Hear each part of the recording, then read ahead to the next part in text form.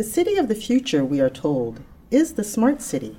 By seamlessly integrating information and communication technologies into the provision and management of public services, such cities should enhance opportunity and bolster civic engagement. Smarter cities will bring in new revenue while saving money. They will be more of everything that a 21st century urban planner, citizen, and elected official wants: more efficient, more sustainable, and healthier. But will smart cities help us all be more inclusive? Will they end up positively helping or negatively amplifying existing inequities in our society? Will smart cities really live up to their potential? Welcome, I'm Ayanna Howard, Dean of Engineering at The Ohio State University, and this is Ingenuity. Jennifer Clark is professor and head of the City and Regional Planning section at the Knowlton School in the Ohio State University College of Engineering. She is also a visiting professor of City and Regional Planning at the University of Stavanger in Norway. She has provided expert testimony before the U.S. Congress and policy advice to the Canadian, UK, and U.S. governments. Before joining the Knowlton School, Professor Clark taught at Cornell and Georgia Tech. In her most recent book, Uneven Innovation, The Work of Smart Cities, Professor Clark considers the potential of emerging smart city technologies, as well as their capacity to make existing inequalities worse, and even produce new ones. Jennifer, thank you for joining us. Thank you for having me, Dean Howard. Happy to be here. Okay, so here at Ohio State, City and Regional Planning is a section within the Austin E. Knowlton School of Architecture, which is in turn part of the College of Engineering. Now, this makes total sense to me because of the connections architecture and engineering have with building and growing a city. But for those of you who are not in the know, could you explain the convergence of these disciplines and maybe how each could collaborate better with the other? I'd be happy to do that. I actually agree with you that this is really the right place for a city and regional planning program to be inside an architecture school, inside a college of engineering, and inside one of the largest public universities in the United States. What that position allows us to do is a lot of things that actually our peers are not able to do at other institutions. For one thing, from our position within the School of Architecture, with our colleagues in landscape architecture and in architecture itself, we're able to work on our approaches in the discipline to have similar pedagogical approaches. So we're very committed to things like studio teaching and the idea of experiential learning. So our discipline has a big commitment, but also one of our core values is that around that experiential learning. Because we're both a discipline in the sense of an academic research discipline, but we're also a practice, and we're training students for professional practice both at the undergraduate level and at the graduate level. So in that sense, we're also very close to engineering as well. So you can see how that dovetails really nicely. In the other way I think about the Knowlton School, the context of the Knowlton School for us is that we're looking at architecture at the building scale, landscape architecture at the scale of the site, and then city and regional planning at that scale of the city and the region, and even in the comparative global context. So we're almost nested in that sense. And another thing that's really been nice for city and regional planning where we are is that we're able to, because we're linked to so nicely within our own school and in the college, we're able to do things like focus on diversity and inclusion. So right now, as I'm sure you know, we have the RAISE initiative, a cluster hire that we're doing with civil engineering. And that's partly because civil engineering is one of the allied disciplines for us. We already have a faculty that we share in common that are dual hires between us. Computer science, also a field that really dovetails with where we are in city and regional planning right now. Because we share the sites of inquiry in terms of technological and physical infrastructure, environment, transportation, and the methods we use around urban analytics and the development of big data, but also thinking clearly about how to use big data. So the research centers in the College of Engineering are also really align really nicely with what we do. So I love the fact that you brought in this word experiential learning and collaboration. Of course, you threw out data and analytics, and I think that really is the overlap between architecture and engineering, which is great. So when you think about this overlap and you think about convergence, I would think a good opportunity for that convergence of engineering, architects, you mentioned civil, computer science, is really in this smart city concept. Placing the word smart before a noun typically connotes, new, improved, modern, high-tech, just plain smart. So I kind of like the smart part. But even if we think about more commercial applications, smartphones and smart cities and smart TVs, and we discussed in one of the previous episodes, smart clothes. So what I'd like you to do is really help our listeners understand what a smart city really is. Yeah, and this is what always struck me about the sort of beginnings of the smart cities discourse, which was really initially driven by large firms like IBM or Siemens around 2010. Was how much the conversation really was focused on the smart side of the two words, and less so really a conversation about cities, and particularly things that those of us who are in urban planning or study cities are really focused on, like how are cities governed, who makes the decisions in cities.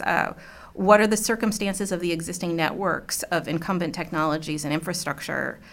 So that's the water, the energy, the transportation, and even things like how we enable and facilitate work and leisure. So, one of the interesting things about smart cities is it's not really a conversation that originated with urban planners or other experts on cities, but with experts in systems technologies who were looking for how to make this new set of applications. So as you say, we have the word smart in front of all sorts of technologies, and in many cases what we were looking at when the transfer to looking at what the applications to cities would be or could be, that's been applications that are modified from existing industry or even military applications. In some sense, you have to think of the city, or one thinks of the city as a sort of a new site for the application of technologies that were previously designed and implemented in and for other contexts. The city is basically a new market for these technologies, but it's also a site for the prototyping of new ICT-enabled systems, platforms, and objects. The city is a sort of an aggregation of potential customers, and it's also a geography that concentrates the demand for things like ride-hailing or e-scooters or AVs, and at the same time, the tools that we're very interested in urban planning, interested in the tools around civic communications and increasing participation and engagement. So it's a real opportunity for cities to use these technologies, but the story about how those technologies really are tailored to the specific needs of specific cities is still a story we're trying to sort of work out that narrative. I think Columbus, for example, has understood that the Smart Cities project is one that's still being built, has participated in particular in the idea that investment in the infrastructure and the systems around smart cities is part of an economic development project. So part of the effort to make the city and the region more economically competitive with those investments. So there's an optimization component that we think about a lot when we look at it sort of from the engineering side of it, but there's also an economic sort of resilience component of it when we look at it through the view of economic development planning. What's interesting is how you talk about this story and this narrative. And you had said SMART came before the city, and that it didn't originally involve urban planners, which basically means the SMART was probably the engineer's side, and then involve the urban planners and the architects. And so if you think about the city as a living lab and you think about the data, now you're getting into things that I'm very comfortable with respect to artificial intelligence and machine learning. And my experience in this domain tells me that the more technology and more interconnectedness you have, it doesn't always equate to a better product or better solutions to the problem. And unfortunately, sometimes it results in even more problems. And so from your lens, and you think about this technology and how the technology is integrated and who is integrating the technology, this all matters. From your lens, can you talk a little bit about, is this the same for smart cities, or is it different? Is it special? One of the arguments that I make is that smart cities isn't novel within the context of the history of urban planning. The adoption or the absorption of new technologies into how we manage and maintain cities is part and parcel of what we do in urban planning. We've always been integrated. So this is, and you will be familiar with this from your discipline as well, that sometimes we understand the novelty is not quite as sometimes the buzz tries to convince us of. So this is one of the concerns that I think urban planners have, and to be fair, one of the reasons I think urban planners were bypassed in the early conversations about the implementation of smart cities is that the need for the smart cities technologies really is about this idea of creating places that are platforms for economic activity, right? So if you have antiquated places, if we have antiquated cities, what we're going to have places that are unevenly disadvantaged as compared to other places. So this is one of the questions about prototyping and test beds, is this question of haves and have-not. The test beds get the technology. The places that are waiting to see how the prototype plays out are left without it. So the question is, what's our plan for evening out that playing field? When are we going to implement the smart cities technologies across the space at different places, and how long do some places have to wait for that? This question we would have more faith, or maybe we would say more willingness to wait if we had not seen this movie before, right? Where some places get the infrastructure and other places are left behind. So one of the things that's I think very much the urban planners and certainly I feel this way about the Smart Cities project is that this is a great opportunity. But we have to have learned from the past. We have to have learned from the past practices and figure out how we're going to do better. And that's what the idea about thinking about uneven innovation is saying from the beginning. It's not industry's goal. It's not industry's job to think about this question of the even distribution. It's our job. It's those of us who are urban planners, those of us who are civic leaders, those of us who are in the public sector, because the priorities for how we do this, the goals and sort of the values for how you deploy advantages in the public spaces, it's different. It's different. We have an obligation to provide an equitable distribution of this infrastructure. So in case, Jennifer, you kind of slid in uneven innovation, but you talk about this in it's a manuscript, it's a book. And so I just want our listeners to know that all of the things that you're saying and talking about is written down. It has the pedagogy, it has the scholarship, and has this conversation.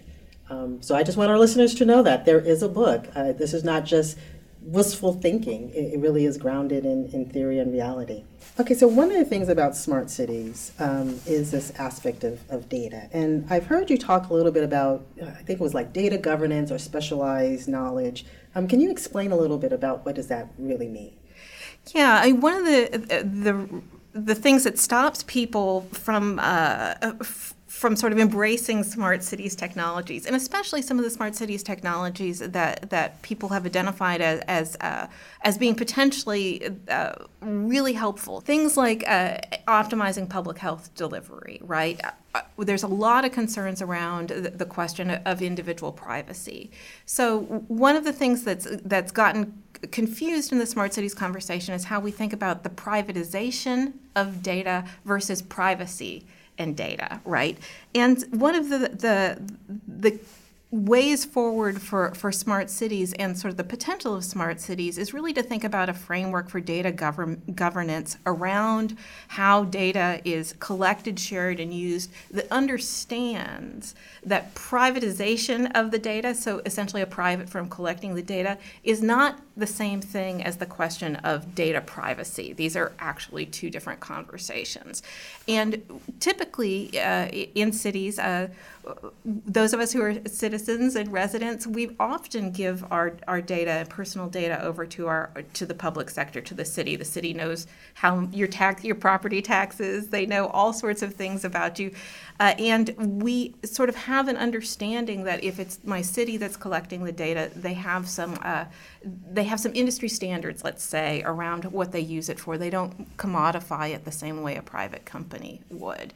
When we are talking about third-party vendors, we worry about the privatization of the data, and then we consequently worry about data privacy in a much more heightened way. So part of the conversation around data governance has to really recognize the clarity around those two concepts of privacy and privatization of individual data. So, in terms of moving forward in the Smart Cities project and really realizing some of these goals and aspirations, one thing we really have to do is draw on specialized knowledge of the local context, and this is why teaching and training urban planners is so important, because we need to build back that capacity within cities and city governments and regional governments to actually have that research capacity there and that technical expertise around these technologies. We need to think about this data governance issue, and we need to think about how we're going to make public participation essential for the decision-making and prioritization of these technologies. You have put a whole twist to the word data privacy and data governance. I appreciate that.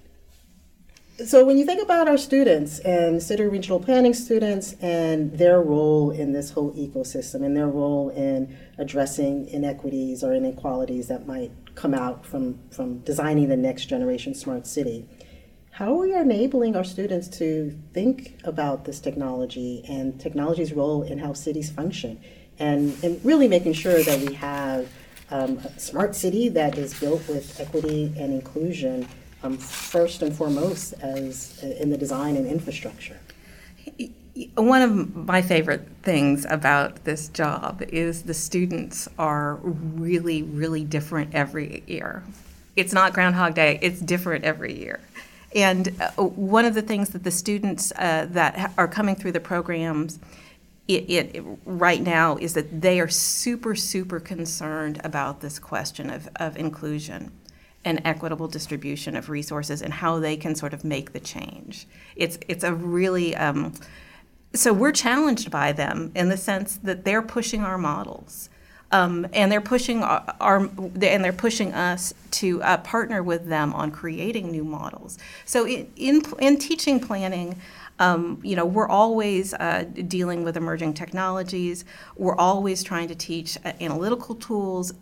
But what we also do is we try to teach students how to be prepared for professional practice that isn't going to be the professional practice they walk into today.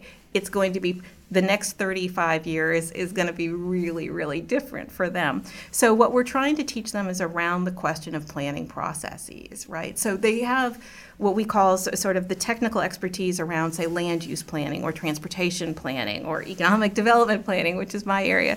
But they also have to learn how to manage planning processes so that they can adopt these new technologies and make decisions about these new technologies as they come down the pike throughout their career.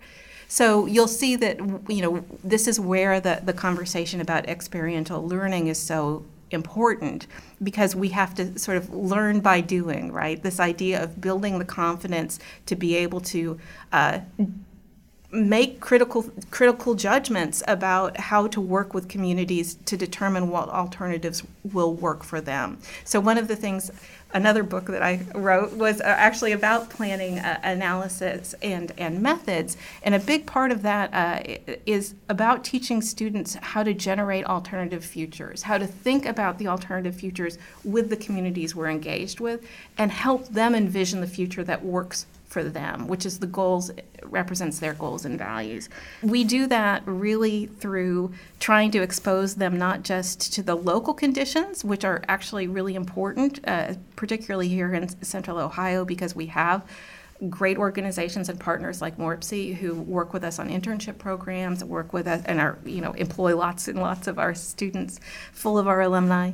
But we also try to make sure that we're bringing in global perspectives, so that we're bringing in voices from the global South, not just the global North, and allowing our students to think about how to manage and plan for change. It's one of the things that I think sometimes people don't understand about urban planners is that we have an uncomfortable relationship with the status quo. For planners are really about change. For us, this practice of teaching students how to think about how the natural environment, the built environment, and the communities they're going to work with are going to change over time is core to what we do. So I'm going to take your last statement. Planners are really about change. And I'm going to say planners, architects, and engineers are really about change. I love that as an ending. So today we've been reminded that if innovation occurs in a vacuum, there often are negative consequences, at least for some of us. We all have an obligation to, yes, innovate, but to do so with deliberate and collaborative thinking on how new technology and new solutions affect everyone in a community, not just the innovators. I appreciate Professor Jennifer Clark for joining us today. I think we're all a little smarter because of it. If you like what you heard and are interested in learning more or suggesting your own topics for Engenuity, be sure to connect with us on Twitter or Facebook at OSU Engineering. Thanks for listening.